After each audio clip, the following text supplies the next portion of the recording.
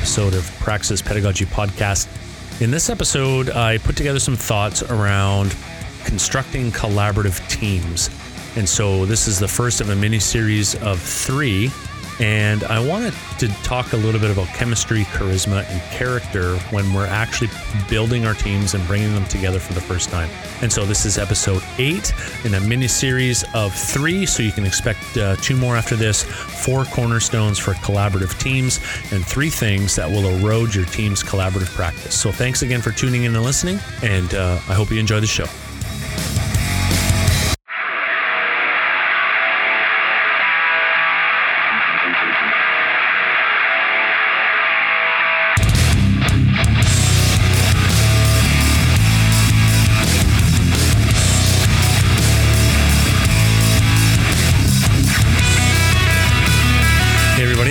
Another episode of Praxis Pedagogy, and today I want to talk to you a little bit about some leadership stuff on teams especially. And so this is going to be a bit of a mini series. This is the first one in regards to kind of the chemistry of teams. And so I want to talk about 3 aspects of teams, the chemistry, the charisma, as well as the character, and how that's kind of the secret sauce when it comes to collaborative teams. And when you want to build collaborative teams, it kind of sounds almost redundant when you say it that way, because we would expect that teams are going to be collaborative. But if you're going to put together a team for the specific purpose of having some significant, deep collaborative processes, then from my experience and from what I'm reading, you might want to think of these 3 things. So let's get into it.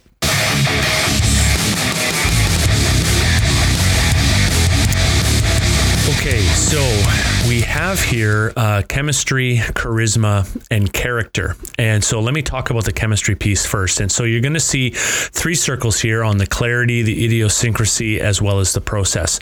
And so what I want to talk about in regards to chemistry is we need to have clarity in communication. You want to make sure that all of your communication is clear, forthright, no ambiguity, no fog, anywhere at all. And that means you just have to keep communicating. You have to keep telling people the message. You have to keep casting the vision. In fact, I've often run into people who say, well, how many times do I have to say this? And my answer is enough. And when you think you've done enough, keep going. So you have to be clear in the communication, but you also want to be clear in the roles that people have on the team. So when you're bringing people together and you're putting this team together and you're communicating to them not only the vision and the mission and some of the things that go along with the team outcome, you want to be very specific on the roles that people will play on that team. So clarity in communication as well as clarity in the role. Now, when it comes to idiosyncrasy, what I mean by that is that you want to build this team for strength. So you're looking to match strength to strength. You're not necessarily looking to get a well-rounded generalist per se, although that may help, but you're really looking for people who have some specialities, and you want to start complementing people on the team.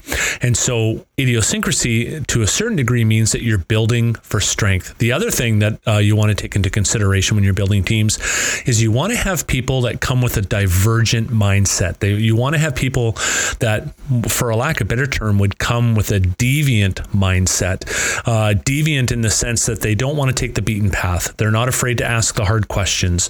They're going to force people to come back to the question of why. Why are we doing this? And why are we heading in that direction? And so you want to make sure that you have 1 or 2 people on your team that carry that mindset, that have that ability to diverge away from the well-beaten path to look for other alternatives, to look for answers, or even to help the team dig down into what it means to do what they're doing. And then the third piece to chemistry is the process. And so you want to make sure that when in your clarity piece, when you're talking and bringing people up to speed on what their role is, you also want to include processes. So what are the rewards? How are you going to handle conflict? And then generally speaking, what's the life cycle of the team? How long do you expect them to be together? At what point would you expect to disband the team? And so the process could also include things like, what does an agenda look like? How many times are you going to meet? What's the style of your meeting? Is it going to be stand up? Is it going to be sit down? Is it going to be half an hour once or twice a week? Or is it going to be an hour and a half every 2 weeks, or longer every 3 weeks? So you want to talk about the process. So this is the chemistry piece to putting collaborative teams together.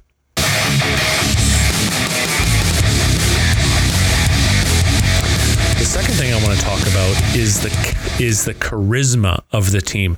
And I know when I say that word, a lot of us have a bad taste in our mouth because we instantly think of that used car salesman, or that sleazy kind of looking person who wants to sell us stuff out of the back of their van in the alleyway, or or even people that go door to door and that they're just not legit, but there's just something about them that they're being over the top friendly, and they're trying to draw you in.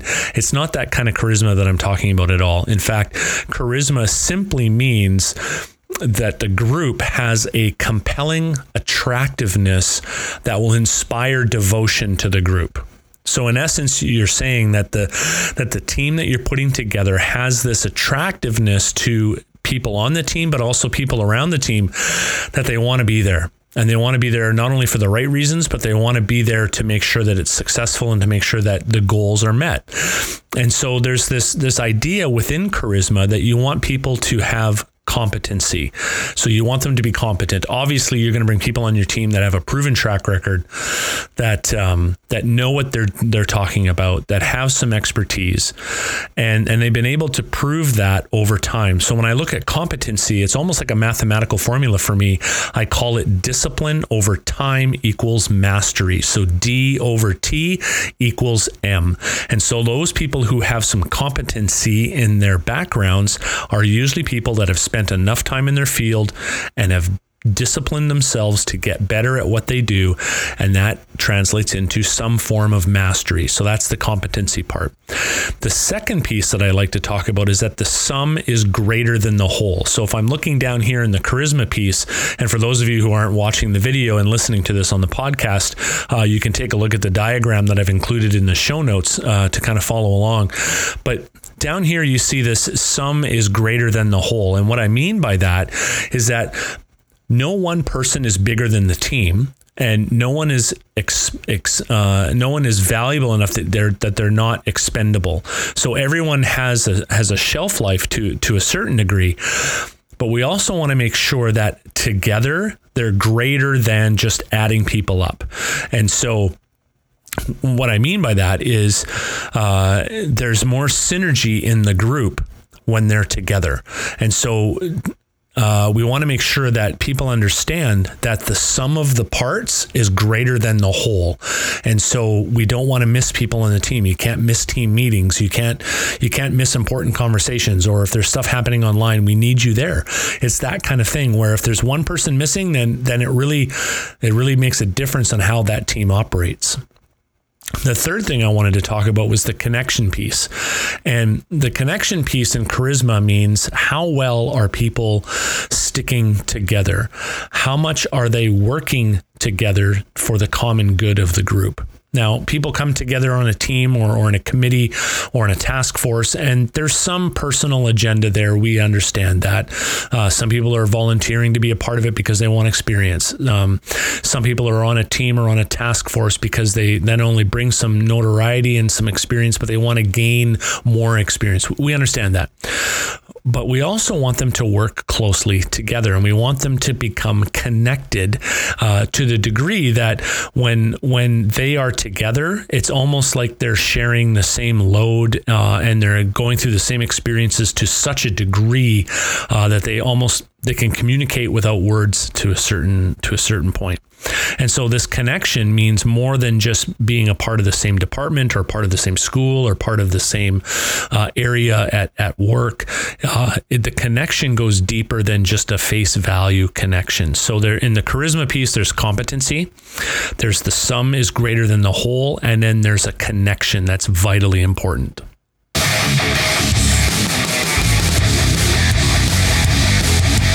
The third thing thing I wanted to talk about was character. And I'm not just talking about the character of individuals, as important as that is. I'm talking about the character of the team. And to some degree, the character of the team is a reflection of the character of the people on the team. And so, again, there's three things that I want to consider when we're looking at the character of the team that I'm building or you're building. And the first one is norms. And what does that mean? It means behavior. And behavior always reflects what's in their core value or what's in their heart. And so if you've listened to me for a while or you've watched a couple of my YouTube videos before, you've listened to a couple podcasts, or you've even actually read some of my blog posts, I talk about this idea of HMA squared or HMAA, heart, mind, attitude, action. And what I mean by that is that there's this process where actions are informed by attitudes, which is informed by our minds, which is informed by our core values. So in essence, the way we behave reflects who we are, what we think, and what we hold to is non-negotiable. And so the way teams behave is a reflection of what the team values. The second piece is courage. And it takes a lot of courage to be a part of a team, believe it or not, because you're putting yourself out there, not just with the team, but with other people. And you're saying to those around you who may work around you that are not on the team, or they may be in a different department in the company, or they may even be a different company altogether, or they may be the general public per se. You're putting yourself out there for scrutiny and for judgment and for people watching what you do, and that takes courage to do that, not just individually but also as a team, because as we all know, teams succeed and fail together.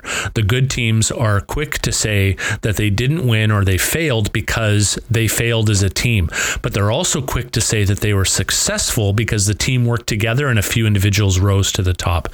So we're talking about behavior when we really look at the label norms and courage and putting yourself out there for fostering your learning.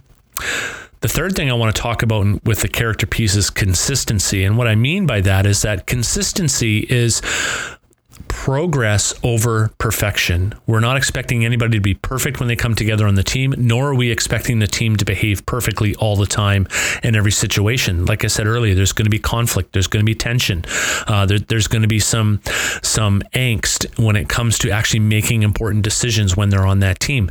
But when we're talking about consistency, it's that idea of having progress over perfection. Moving forward is more important than getting it right the first time. So that means, to a certain degree, that the team's going to have to iterate, that it's going to have to do some kind of prototyping. It's going to have to do some testing and then get some feedback and then revise what they've done and do it again.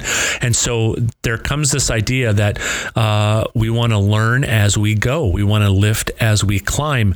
We have this long game mindset when we're on a team, especially if the team is going to be together for any period of time. And so at the bottom of all that, we see that small building blocks lead to success, right? And so the way teams behave or their norms, coupled with the courage it takes to actually step out and do some of these things, to do these testings, to do these iterations, and the consistency of doing it time and time and time again, puts together the character of the team. And we can see these three things coming out in a wide, vast array of different teams. So whether you're talking sports or whether you're talking corporate or whether you're talking a volunteer or a nonprofit or an NGO, all of these things come to play in a team, and it doesn't matter whether they're paid or not paid. This is the secret sauce to putting a team together. So I wanted to share these three things with you: chemistry, charisma, and character. And so once again, if you like this YouTube video, please be sure to hit the subscribe button and make sure to ring that bell so that you get notified when new videos get loaded up. And if you're listening to this on the podcast, thanks for taking the time to listen. I really, really appreciate it. And if you could take some time to go and give a rating and a review of the podcast, that would be awesome. And anyway, stay tuned, because in a few days or in a week, I'm going to have a part 2 to this episode where we talk about the 4 cornerstones of collaborative teams. And then the last one in this mini series is 3 things that will erode your team's collaborative practice. So thanks again for listening and or watching. I'll see you next time.